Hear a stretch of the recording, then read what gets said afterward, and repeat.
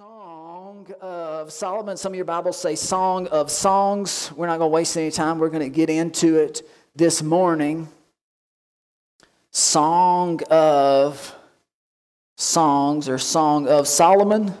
If you haven't been here, then I'll just give you just a quick little rundown of where we've been going and why we're in this book. We're in this book because relationships are very important to your life. Whether you're single or you're divorced or you're married or you're on Match.com or Christian Mingle Tingle, wherever you're at in the scope of your relationship, relationships make life really enjoyable, or they can make life really unenjoyable. You can have a lot of money, but if mama ain't happy, ain't nobody happy. You can have a lot of stuff, but if your relationships are all messed up, if you have really poor relationships with your parents, it can affect you. If you have poor relationships with people of the opposite sex and you go from guy to guy or girl to girl, and there's just no fulfillment there, it can really mess up your happiness in life.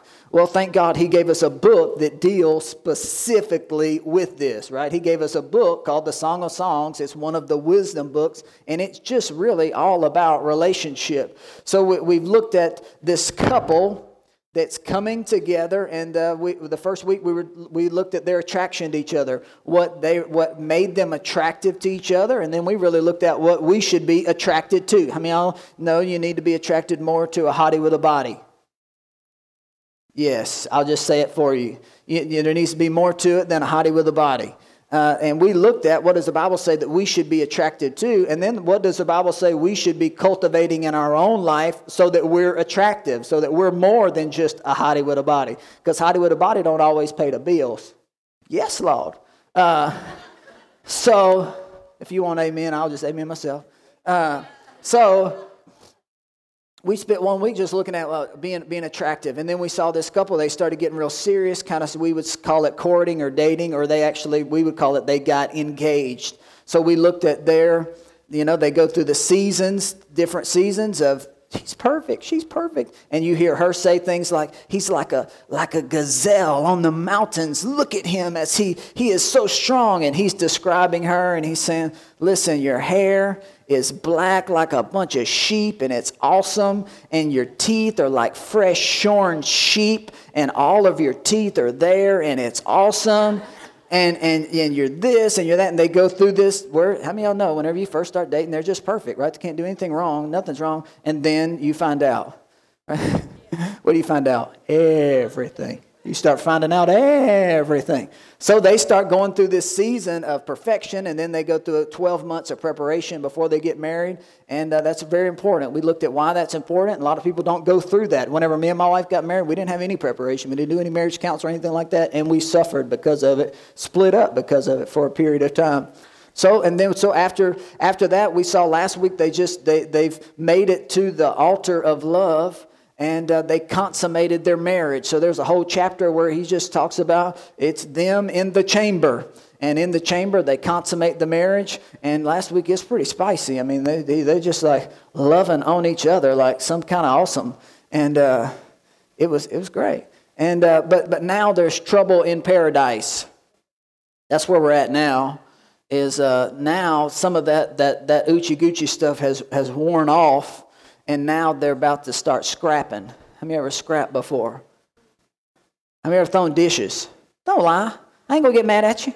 I'm not. There you go. Look at, she's like, yesterday, I threw a meat cleaver at him. He better be glad he ducked.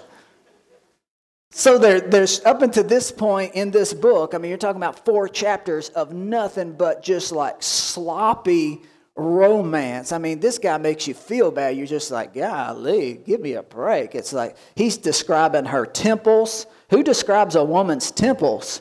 Your temples are like pomegranates. Your neck is like the towers of Solomon's temple. That's what he says. Your breasts are like fawns. Don't ask me.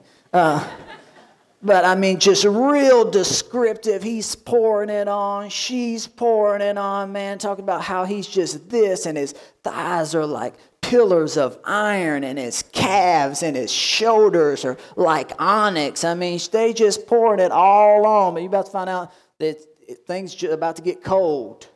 And if you've ever been in relationships very, very long, then you know that this is perfectly normal. And so before we get into this, I want to let you know that we're going to be talking about centering this message about this word, anger. And we're going to talk about anger.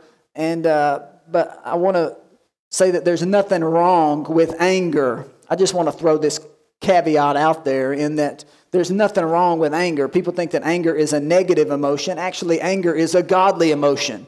Nothing wrong with you getting angry. No problem there. God actually got angry, right? If you look through the Old Testament, God got angry. He told Abraham, he says, I'm going to kill everybody. That's what he said. And Abraham was like, no, Lord, you can't kill them all. If you kill them, then they'll say that you aren't merciful and that you aren't good. And he says, if I find 100, will you spare them? He says, all right, I'll spare them if you find 100. He says, if I find 50, will you spare them? That gets all the way down to 1. So there's this negotiation going on. But the reality is God got angry in the Old Testament. He told Noah, he says, everybody, I'm wiping everybody out. Build a boat. That's what he told him. He says, you're the only one that lives with me in mind. You think about me. You make sacrifices to me. You give offerings to me. You're mindful of me. Nobody else cares about me. Ever since Adam and Eve, things have gone totally south and they're destroying each other. I've got to start over. Noah, you're the seed. So God would get mad whenever people would complain, just like you get mad at your kids. How many of y'all get mad at your kids when they complain? Shut up. I mean, everyone tell your kids that before. They complain, right? They didn't get their croissant. Right? That was my kids this morning. They didn't get their croissant. I went, they were closed. Don't pout. There's children in Africa. How many ever used the children in Africa? How many of y'all like that? There's children in Africa. I've never been to Africa, but I've seen on TV. There's children in China. Yes, you pick one. There's children, and you're trying to teach them, hey, I need you to be thankful, be happy for what you got. You got 1,000 toys. You live in a nice house. You go to a nice school. You wear nice clothes. I let you have long hair. Hey, I'm better than you think I am. So God's the same way. In the Old Testament, they would complain and they would murmur and they would say, oh, we wish we were back in Egypt. In Egypt, we got to eat this. And when we were living in the world, we got to experience that. And sometimes as Christians, we say, oh, I wish I could still go do it. I'll do this. And we complain. Stuff like that makes God mad. So there's nothing wrong with anger. Jesus began and ended his ministry by cleansing the temple. Jesus got angry. And then in the New Testament, he's flipping tables over. You've made my church a den of thieves. You've turned it into a place where you manipulate people and you're trying to get money out of them. And he begins his ministry by cleansing the temple. He ends his ministry by totally destroying the temple. He totally cleanses it. So Jesus got angry, God got angry, and there's nothing wrong with you getting angry. Angry is a perfectly normal emotion. God just set some parameters in place. And then the parameters are, he's given us this scripture here. You've got it in your worship guide. Is you can totally get angry, but in Ephesians chapter 4, it says you have to be angry and what? Do not sin or sin not. In other words, he says you can't allow any emotion to cause you to sin. There is a line. And there's an anger line. You can't cross that anger line. You can't allow anger or any emotion to cause you to do something that hurts people or hurts the heart of God. There's certain words, certain things you can be angry, but you can't say them. There's certain actions you can be angry, but you don't need to say them. He says if your emotions cause you to sin, it's a problem. So in your first little blank, you just don't sin. You can't sin. You can be angry all you want. You can get mad at your wife, get mad at your husband. Woo! But you can't sin. The next thing he says you can't do with anger is he says you write in there, you can't hold it. In other words, God didn't design you to be an anger container.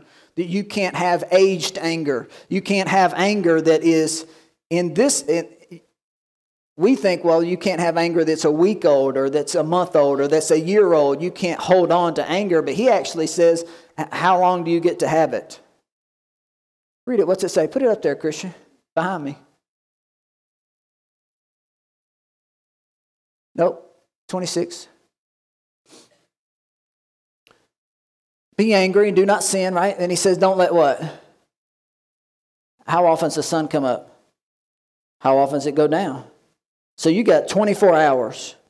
That's his allotted time. He basically says, listen, there's nothing wrong with you getting angry. You can totally be angry, but it can't cause you to sin, and you can't carry it. You can't be a container for anger. You can't go through your life anger. Jesus actually said that if you have bitterness, and all bitterness is just unresolved anger. Jesus said, he says, if you have bitterness in your life, it's like a sycamore tree, and you have to rip that tree out of your life. If you don't, it's going to permeate all your relationships. It's going to affect every facet of your life. Jesus said, you need to rip unresolved anger out of your life and throw it into the sea. If you can't do that, it's going to be a problem. So you can't hold it, and it can't cause you to sin. But outside of that, you can have anger. In all relationships, you get mad at each other. Me and my wife, we disagree every stinking day. And you say, I cannot believe that. The preacher at the church, he and his wife, I can tell you, we disagree multiple times a day. Not just one.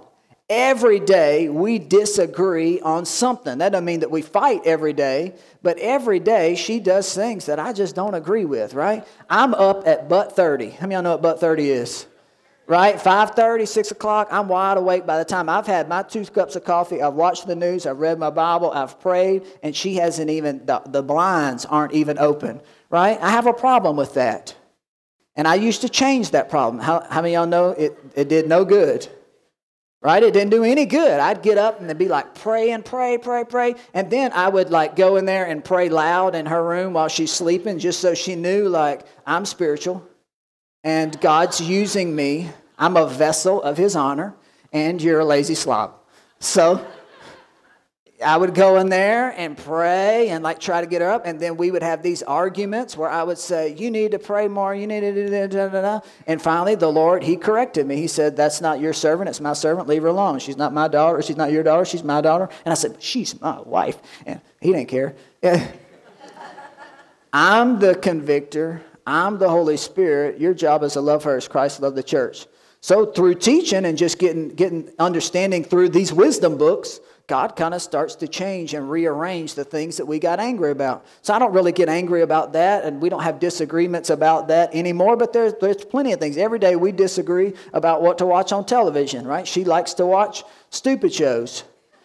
In my opinion, she likes black and white movies, which some of y'all, there's nothing wrong with those, but I just can't. I'm like, they're color now. We've evolved. Let's go ahead and so she likes black and white movies. She likes Pride and Prejudice. She likes Masterpiece Classic. She likes to live in that era. And all the ladies are like, yeah, me too. I like Pawn Stars.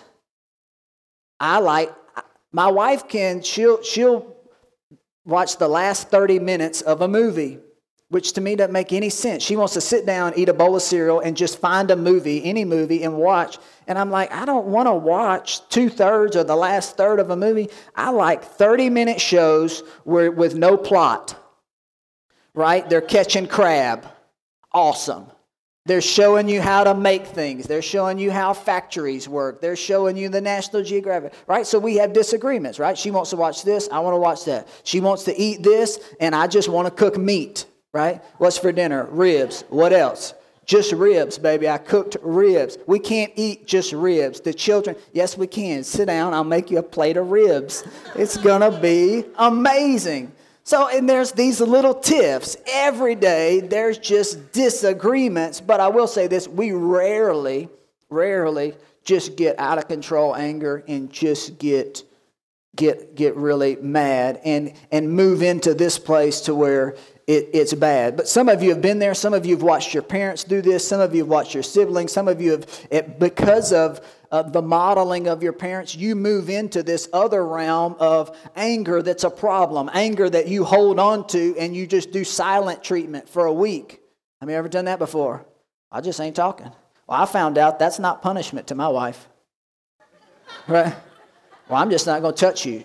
I think she likes that. I think she's like, great. Mission accomplished, right? Well, when we get in bed, you can't even put your toes over here. Super. I think, so that's not really punishment for her. But there was a time in our marriage where I wouldn't say anything, right? I would just let it, I don't want to fight, I don't want to fight, I don't want to fight, I don't want to fight, I don't want to fight. And we would get along for 2 or 3 months, and then after about 3 months, I would mow her down, right? Because I'd banked all of this stuff, and I would, and I'm not proud about this, I would destroy her verbally.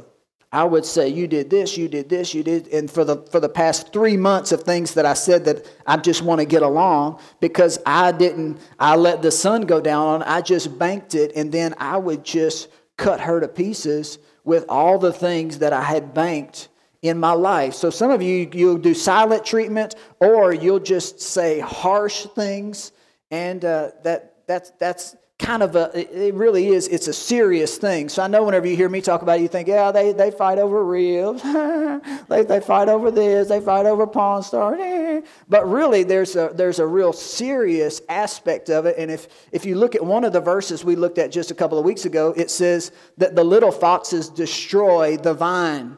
In other words, God said your marriage is a vineyard, and there's vines in that marriage, and even little things can get in there and not mess it up, not cause it to be a little bit unproductive, but can actually destroy. The whole vineyard can be destroyed from these little, what seems like insignificant things. Me and Noble, we like to watch this show Destroyed in Seconds. Another one of those great quality broadcasting moments that we are lucky to experience, and it just shows the blowing up of Caesar's, the original Caesar's palace. They put all those charges in there, 3, 2, 1, and you'll see the mayor, dropped it, he's got like an 80s suit on, he'll push that thing, and then you're, do, same thing I would do to my wife. And in just a moment, there's irreparable damage. You'll never have that building back the way that it was before. Why? Because there was this explosion. These little things got in there that were insignificant things, but all put together, and the vineyard's totally broken, totally destroyed. And so it is a serious thing, and this is kind of a light, practical type message. But if you don't watch these things, there's seeds of unforgiveness, seeds of bitterness, seeds of hereditary type things that you've watched other people model, even on television, and it can get in there and destroy the vine. And Jesus said it like this, and it's in your worship guide, Matthew chapter 19. He's telling... These people are coming to him and they're asking him, what's grounds for divorce? When can you divorce? And they're trying to trip him up on the law. And Jesus said, because of the hardness of your heart. Put it up there, Christian. They need this stuff up behind me. Because of the what? Hardness of your heart. You were permitted to divorce. Everybody say divorce. According to Jesus, he says divorce, the real problem with divorce is not when or how or all that. He says you're trying to find out when you can or what warrants it and all that. Jesus says, listen, the reason that divorce is an issue is because of unresolved anger. The reason that divorce is an issue is because of bitterness. The reason that divorce is an issue is because your heart, over a period of time, it actually hardens. And he says once your heart is hardened, then divorce is at the door. So in order to reverse that hardening process, then there's certain things that you have to do. The first thing you have to do is we find out in Ezekiel, God actually said, he says, I'm going to take out your stony heart and I'm going to give you a heart of flesh. That's a work of God. That's a work of the Holy Spirit. That's not something that you can do. So the best thing that you could ever do if you have anger issues is to allow the Holy Spirit to work on your heart. One little message on a Sunday morning ain't going to do it. I can tell you. It's going to come by you saying, God, I recognize this is a problem, a pattern, something that's going on in my life that's affected my marriage. We've been married 15 years, or we've been married 20 years, and we used to get along, but now I'm seeing that the kids are out of college and it's empty nest, that this is coming up, it's creeping up, we aren't seeming to get along. There's this unresolved anger, or whatever it is. Jesus said because of hardness of the heart, people begin to, they divorce. So that's not the will of God. So even though this is a practical message, it can really get into some problems. And us as Christians haven't always done a great job of it. And statistically, 1 out of every 4 people in this room, according to Reader's Digest, 25% of all of us have been affected by this in some way. And statistically, about 6 out of every 10 or 5 out of every 10 in a marriage, Christian or non-Christian, will end in divorce. So this must be somewhat of a pretty big deal that's going on in our life, in our society. So we're going to find out why God gave us this wisdom book and find out what our good people here are going through. So if you got your Bible, chapter 5, verse number 2, we're going to read all the way down to the 5th chapter. We're going to read 3 or 4 verses here, and we're going to see that there's some stuff on the horizon with our good people. Verse number 2, she says, I sleep, but my heart is awake. It is the voice of my beloved, and he knocks, saying, Open for me, my sister, my love, my dove, my perfect one. For my head is covered with dew, and my locks with the drops of the night. This is her response. I have taken off my robe. How can I put it on again? I have washed my feet. How can I defile them?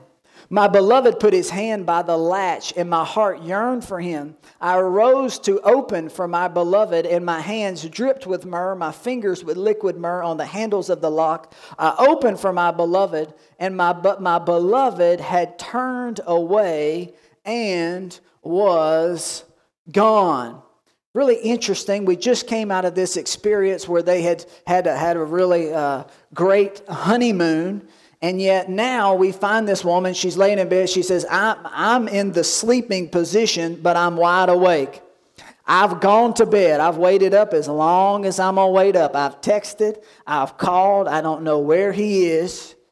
I didn't know. Maybe he went bowling, maybe he's on the back nine, maybe he went night fishing. I don't know where my man is. I've waited up as long as I can possibly wait up. And now I'm going to bed. I'm tired of waiting. And she says, I'm laying in bed and I'm asleep, but I'm really not asleep. I'm fuming. How many of you have ever done that before? Don't lie.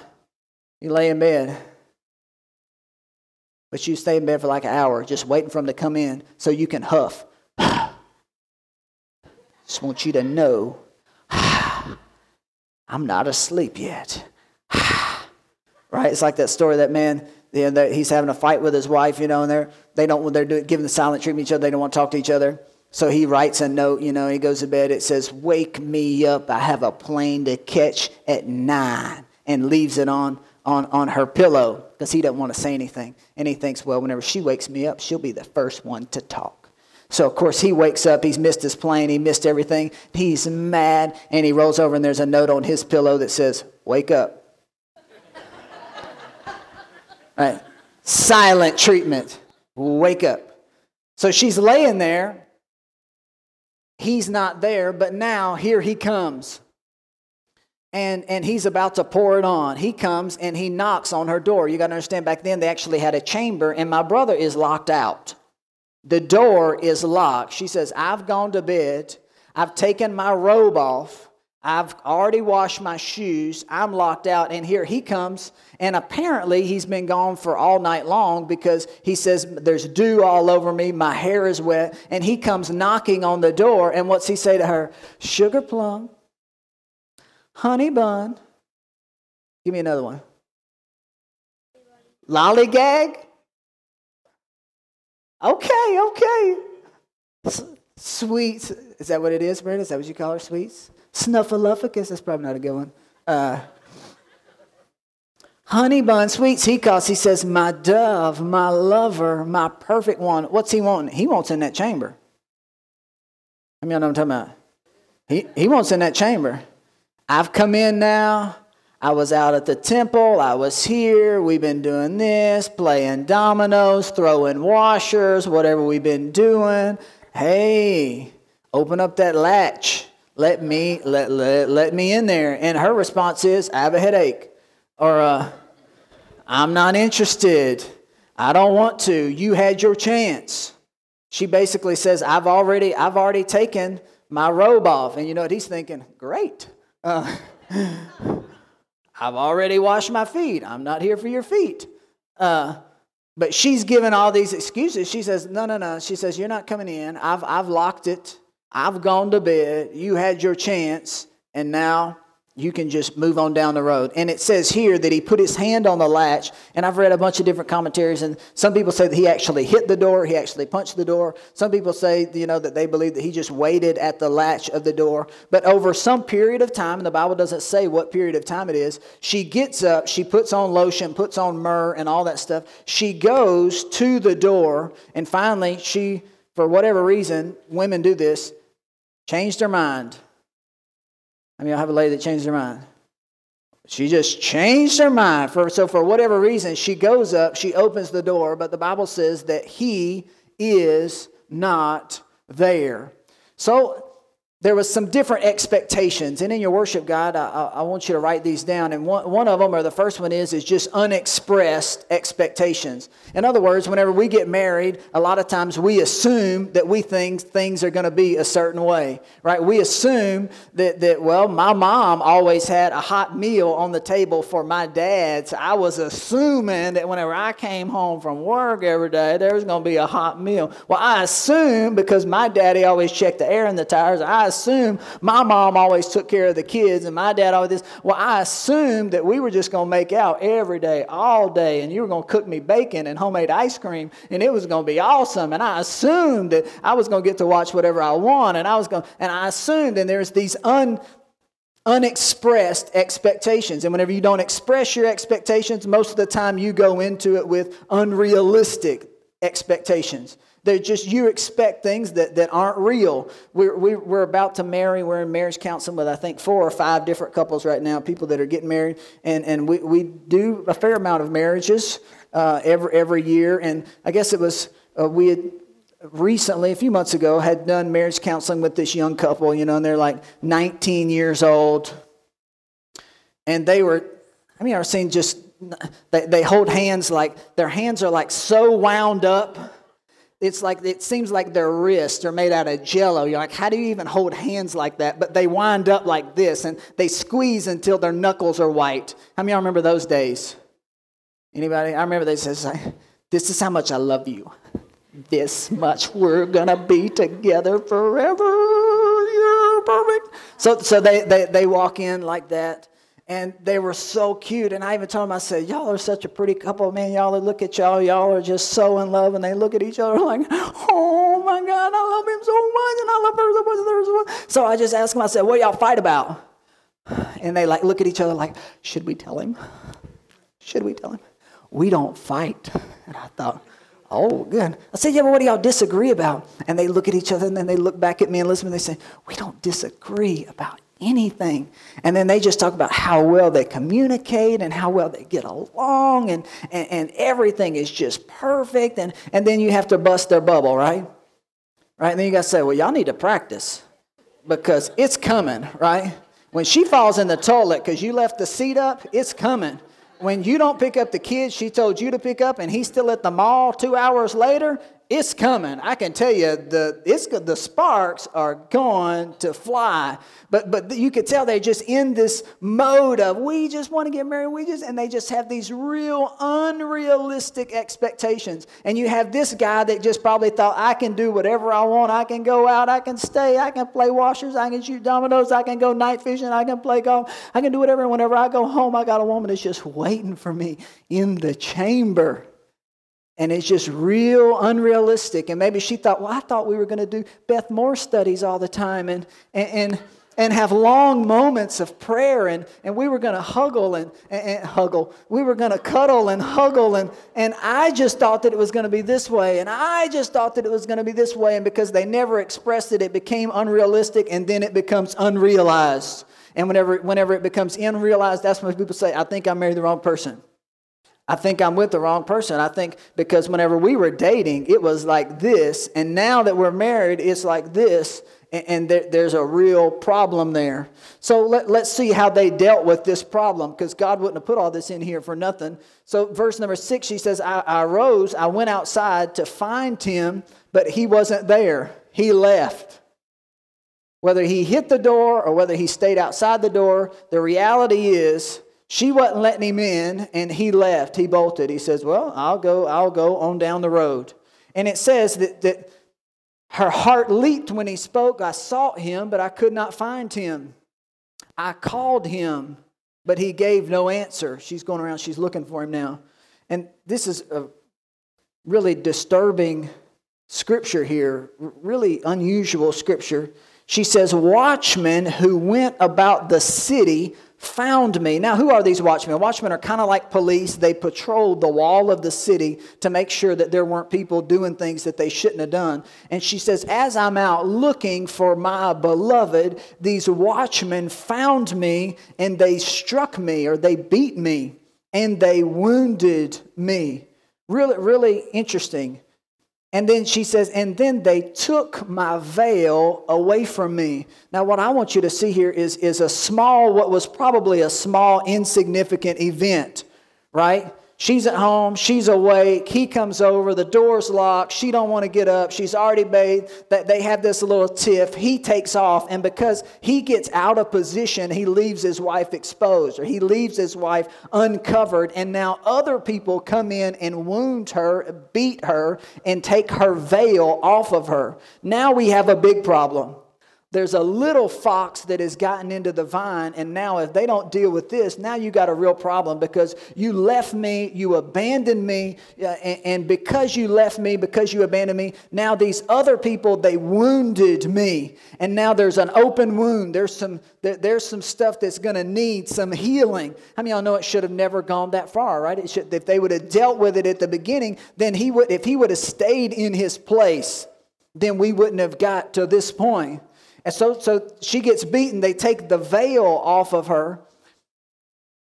And then verse number 8, she says, I charge you, O daughters of Jerusalem, if you find my beloved him, tell him that I'm lovesick. Tell him that I miss him, or that I want him to come back home. Verse number 9, she says, what is your beloved more than any other beloved, O fairest among women? What is your beloved more than any other beloved, that you so charge us? And now, this is interesting. And in your last three verses here, you're going to see them start to make some reconciliation. And they're not together at this point, but separately, they start to deal with some of these issues that they have. So on your worship guide, it just says how to resolve or resolving conflict. So this is kind of the way I want to leave it with you as far as the practical side of it. It is how do you resolve some of these things that you're going to go through. Again, there ain't nothing wrong with anger. You just can't hold on to it, and you can't allow it or make you have it make you to sin. So if there's three things I could leave with you about how to do, or how what I see people not do very good, is just, you write in there, talk, or you could write communicate. That if people would just communicate a little bit better, or be able to express some of the problems or things that they're going through, that they would be a lot further. Me and my wife, just a couple of weeks ago, we had to have a come to Jesus meeting. I mean, I know what a come to Jesus meeting is. We just had, and we did. The kids were at school, and we've been really busy. We're building the church, and I've been going this way 90 miles to nothing. She's been going this way 90 miles to nothing, and we're just kind of crossing each other in the halls, and we weren't mad at each other, but there was some frustration that I could tell was building up in me, and there was certainly some frustration that was building up in her, and finally we just had to get the kids at school, and we just sat at the breakfast table and just said, this is what's going on in my life, and this is this. And if I'm like this, it's because of this. And then she's like, well, if I'm like this, it's because of this, because you don't understand all this, and then I don't understand. And I say, yeah, I didn't know you had all that going on. And there was some communication, and then there was some resolution. Because I asked the Lord, yesterday I was up here praying, getting ready for today. I said, Lord, if anger's not a bad thing, if you get angry and Jesus gets angry and you don't, it's a godly emotion. We're made in your image, so we're allowed to get anger. You know, what is a definition of anger? Give me a definition of anger. So this is not Webster's definition. This is the way the Lord gave it to me is, and I'll just read it to you. It's in your worship guide. Anger is an emotion to express a problem in an effort to compromise and bring a resolution. In other words, most people just stay in the first half, which is anger is an emotion to express a problem. I'm mad. This is why I'm mad. And I'm real mad. And you're going to get the silent treatment, or I'm going to let the air out of your tires. Just kidding. whatever I am upset. But godly anger always looks how it can compromise and how it can bring a resolution.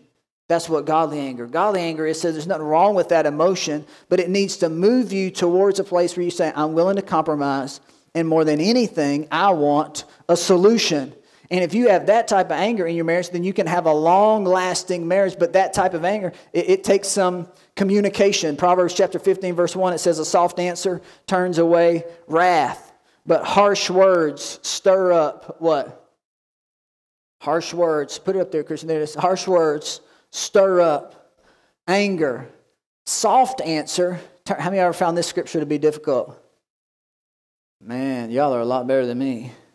Because I lean towards the harsh word, right?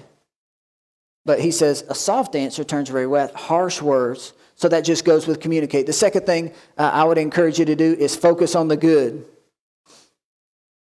Remember the good things. I brought...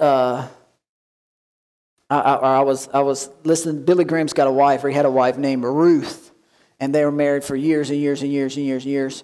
And early on in their marriage, she had young kids, and Billy was on the road preaching 7 months out of 12 months out of the year.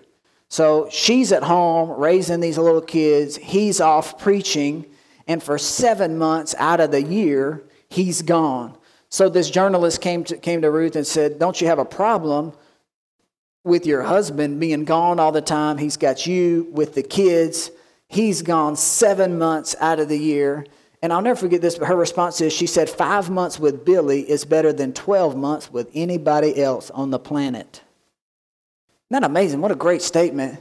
She says, I understand he's gone and I'm with the kids, but the best part, she just knew how to focus on the good things. And for some reason, I don't know, but I think most people do this, I certainly did, is when you're dating somebody, they can do no wrong. They can't do anything wrong. It's just like, you're well, not even perfect. You're like an angel or something. It's like you're not even human. You're just like, send me an angel right now. Right now. Remember that song?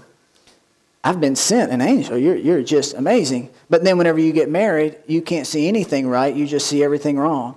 And marriage counselors say that most people have a spouse that is 80% good and 20% bad, but they'll leave the 80% that's good to go find 20% in somebody else.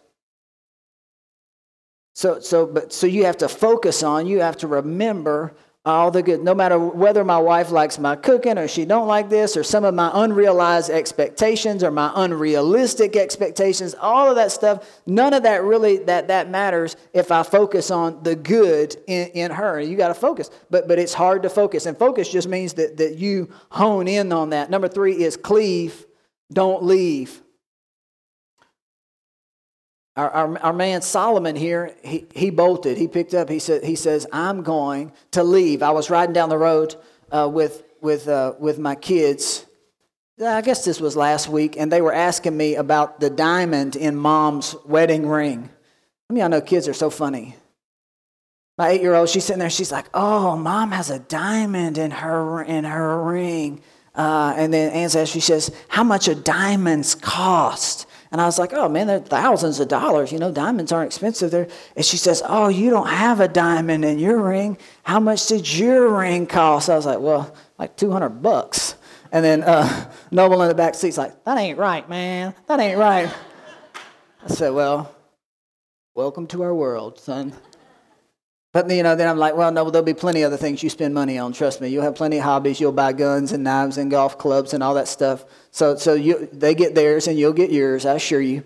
But then Ansley, she asked me, she says, well, the rings, what do they mean? And then she asked me, she says, is anything written on the rings? I said, well, actually, on the inside of the ring is a verse, on the inside of my wedding ring. And it says Genesis 2:24. So you can put that up there. So they want to know, well, what's Genesis 2:24? And Genesis 2:24 says it's right for a man to leave his mother and father and cleave unto his wife, and the two of them shall become one flesh. So the last one I'll leave is just don't quit or don't walk out, don't give up on it. Because Jesus here at the beginning, he says, listen, it's the hardness of your heart that causes people to go. And whether you've been a victim of divorce, you've experienced divorce or whatever, I believe that as we grow in certain facets of our relationships, that we can have softer hearts, we can communicate better, we can express our expectations so that they aren't unrealistic and that we aren't unsatisfied. But here he says you've got to cleave. And I'll close with this. What's interesting is I told you in the first 2 chapters, do y'all remember what he kept calling his lady over and over and over again? Anybody remember? Yeah, he kept calling her. 9 times he called this woman. He says, "You're my darling." Couple more verses, "You're my darling." Couple more verses, "You're my darling." 9 times he says, "You're my darling." And literally that's translated, "You're my best friend." The first couple chapters of this book, he says, "You're my best friend, you're my best friend, you're my best friend, you're my best friend." I showed you last week that after they got married, 6 times he starts calling her, "You're my spouse, you're my spouse, you're my spouse, you're my spouse, you're my spouse." In other words, we're married, you're my spouse. You're not just my best friend, but you are my best friend. But now I'm committed to you. I'm joined to you. We've been united together. You're my spouse. Now, the last one, what I want to show you in the last verse I'll give you, is if you look at chapter 6, verse number 13, because we don't have time to read all of it, but after these people ask her, they say, "Where's your beloved? Where's your beloved?" She starts to remember the good of her husband. She starts to remember all the things that she liked or what she loved about her husband. So just look at verse number 10 of chapter 5. I'll read this real quick. He says, she's talking, she says, "My beloved's white and ruddy. He's chief among 10,000. His head is like the finest gold. His locks are wavy and black as a raven. His eyes are like doves by the rivers of water. He's washed with milk and fitly set. His cheeks are like a bed of spices, a bank of scented herbs. His lips are lilies dripping with liquid myrrh. His hands are rods of gold set with beryl. His body is carved ivory inlaid with sapphires. His legs are pillars of marble set on bases of fine gold. His countenance is like Lebanon, excellent as the cedars. His mouth is most sweet, is altogether lovely.